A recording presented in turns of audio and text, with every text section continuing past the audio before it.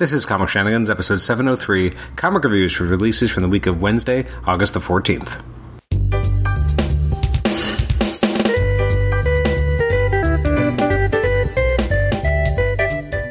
Welcome to the Comic Shenanigans podcast. I'm your host, Adam Chapman. This is episode 703. It's our comic reviews episode for the week of Wednesday, August the 14th. Recording this on the 18th of August, but hopefully having this in your podcast feed on the 20th of August, the day before new releases start coming out. So, just to talk about some books from the 14th of August, like we do on every odd-numbered episode of Comic Shenanigans. Let's see. Books that came out on August the 14th include Batman and the Outsiders, Batman Universe, Captain Marvel, Catwoman, Detective Comics, Doctor Strange, Event Leviathan #3, Fantastic Four, Gwenpool Strikes Back, Invaders, Ironheart, Loki, Miles Morales, Spider-Man, Punisher Kill Crew, Silver Surfer Black, Silver Surfer The Prodigal Son, Star Wars Target Vader, Symbiote Spider-Man, The Flash, Titans Burning Rage, and Wonder Woman. That's actually a wide variety of different stuff, and I'm actually going to be talking about more books than I have been recently. I'm going to be talking about 5 different comics. First up, we have Absolute Carnage, Separation Anxiety #1 by Clay McLeod Chapman and Brian Lovell on art, and this was absolutely fantastic. So unsettling and uncomfortable, but something I really enjoyed. I actually had to kind of look up and say, like, you know, why is this happening or what's going on here? Because I was a little confused. I guess the recap did kind of tell me, but I just wanted to know a little bit more about exactly why this was happening. So in Colorado, you have this dog who's kind of walking along, and it looks like it's possessed of a symbiote. There's this kid who's sitting outside crying. The dog kind of goes over to him, and he feels a little bit better because the dog's there, and the dog's like, giving him a lick and stuff. And then, he's just making him feel better as this dog because his parents are fighting, and it makes him really upset, and he wishes they could stay in their house and be a family, but it doesn't look like it's going to be possible. Like, it's very kind of emotional, and what it's like to kind of be in this home that's kind of falling apart with these people fighting and really kind of taking it out on each other, but what impact this has on children. And then you have this dog that's just kind of there now and has these symbiotes that this has been kind of infected in part of them, and then the dog kind of goes crazy, and so you have this kid and who goes and finds their sibling and says, like, oh, hey, you don't have to hide up here. I have the surprise. And so he's like, let's go. We're gonna find the dog. They go downstairs, and the dog is like doing messed up things with the symbiote to the parents. And the parents are kind of being, kind of taken over, and they're like, come to daddy. And it's super creepy. And the mom's trying to get away, and then the mommy gets abducted as well. So like they're both, controlled by symbiotes. The 2 kids are running away from the symbiotes and doing everything they can to survive. It's not going well. They have a neighbor kind of comes to the door and is worried about the noise, and then gets acid on the face, and like it's terrifying, and it's unsettling and uncomfortable.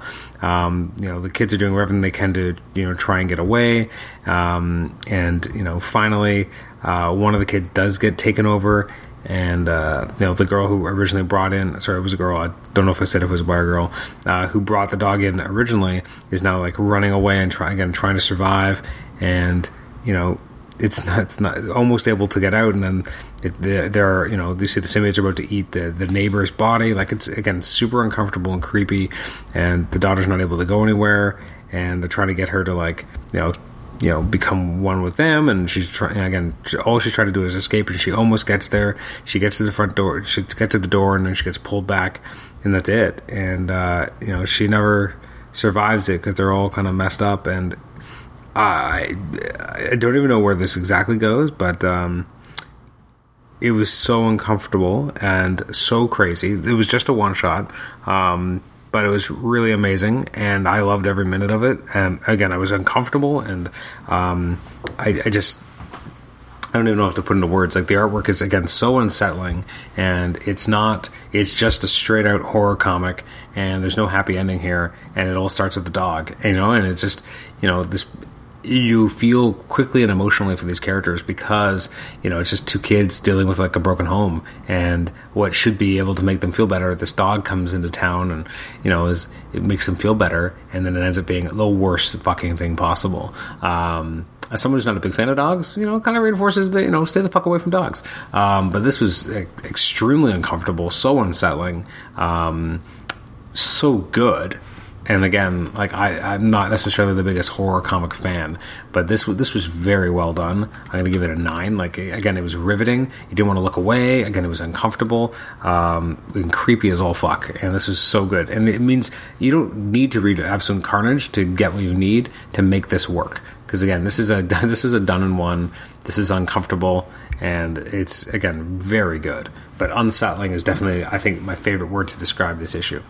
Next up, we have Amazing Spider-Man, issue 27, by Nick Spencer and Kev Walker, stepping in now. And it's called Who Run the World, Part 2, John Dell on inks and Laura Martin on colors.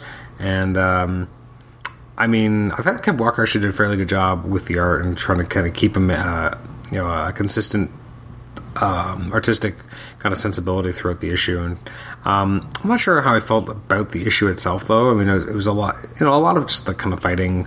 It didn't feel the most, captivating fight sequence.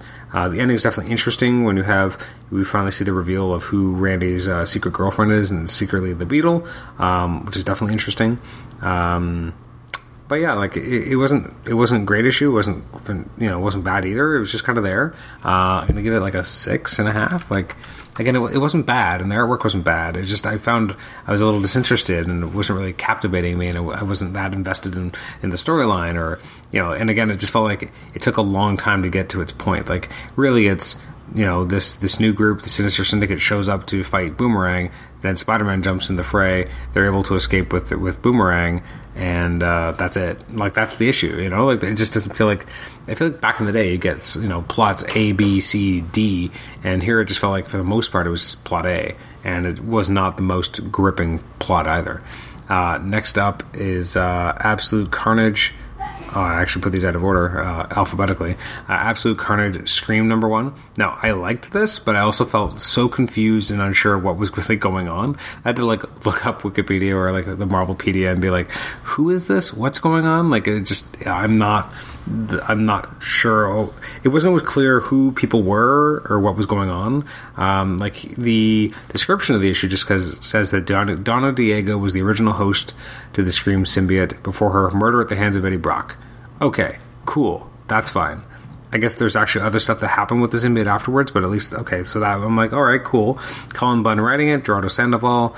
Again, it's kind of, you got more horror bends to this, so you have the symbiote bringing her back, bringing back Donna Diego, because she's, she's Scream, and then Scream fights these other kind of kind of more carnagey symbiotes and was able to defeat them, and then turns on this woman, and what is that supposed to mean?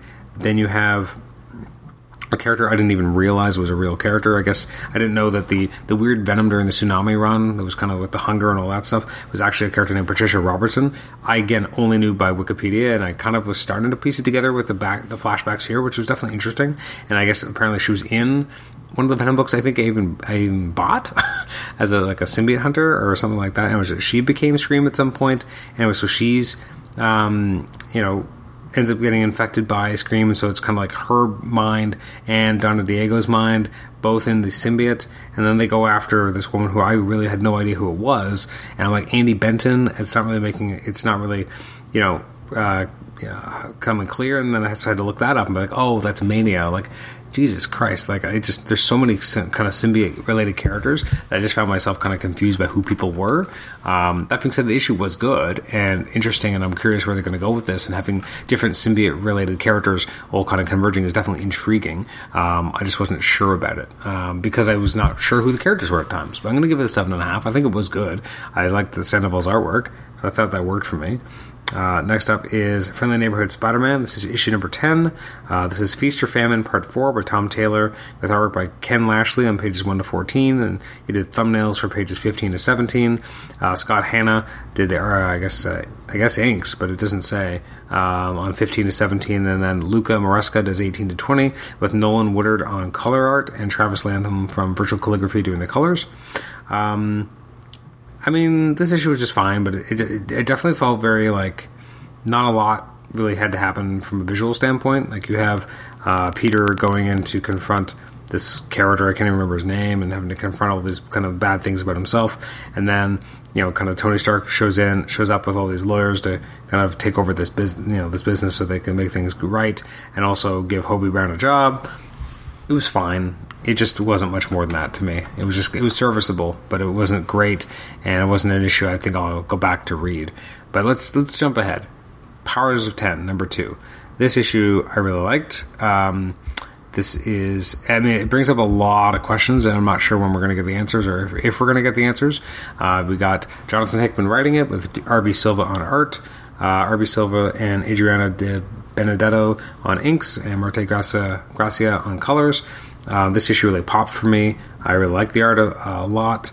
You have, Moira and Xavier go to Island M, and they, early on try to talk to Magneto and get him to kind of team up with them. It definitely brings up the question of at what point does this really work, and how does this work in terms of the chronology? Then we go to year 10, and we have, I guess, what we're seeing currently, but on Krakoa. And then you have this whole idea, which I loved, of the idea that they're trying to make a mother mold that's going to create, basically someone who's going to make tons of master molds.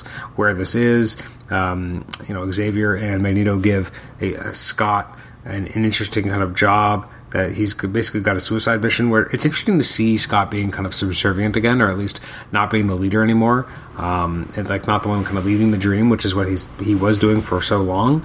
And even in Uncanny X-Men, he was definitely the one kind of bringing things back together. And that here he's kind of falling into his more typical role of being field commander to these other two. That being said, I was okay with it, and I did like that you had Magneto basically saying that you're going to be doing this crazy thing. Can such a thing even be done? And Cyclops just says, doesn't need doing. Xavier says yes. And then this great shot of Cyclops just says, then it will be done. It's kind of chilling and holy fuck.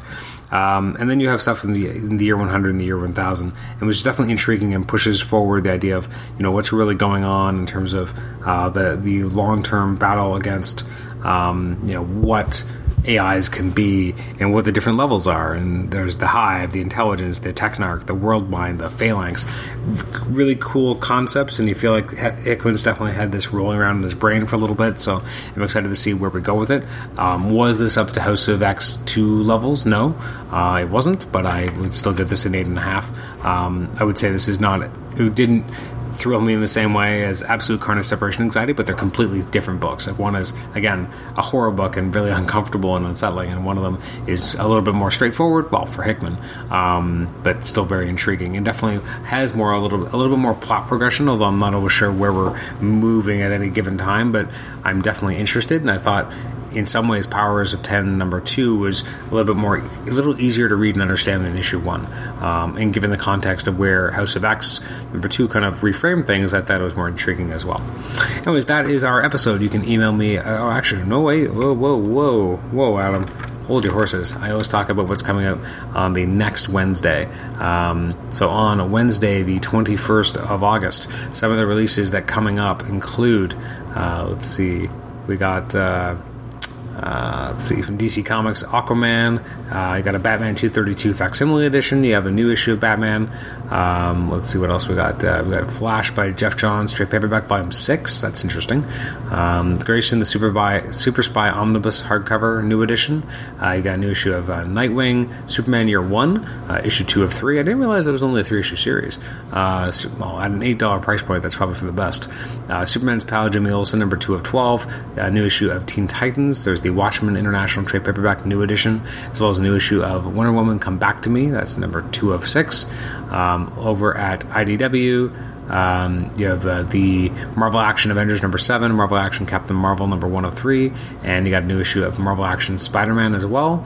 I was buying those, and then I couldn't really always get them, and I just feel like I missed a bunch of them, so I think just going to have to cut my losses. You got Outpost Zero number 12 coming from Image Comics, and at Marvel you have Absolute Carnage versus Deadpool number 1. You got the trade paperbacks that are starting to roll out for the Age of X-Men event, which I would say is probably unnecessary. They weren't bad, but I just don't think it's something you need to have on your shelf necessarily, especially if you care a lot about continuity. It doesn't really have a huge connection, especially with everything that Hickman's doing.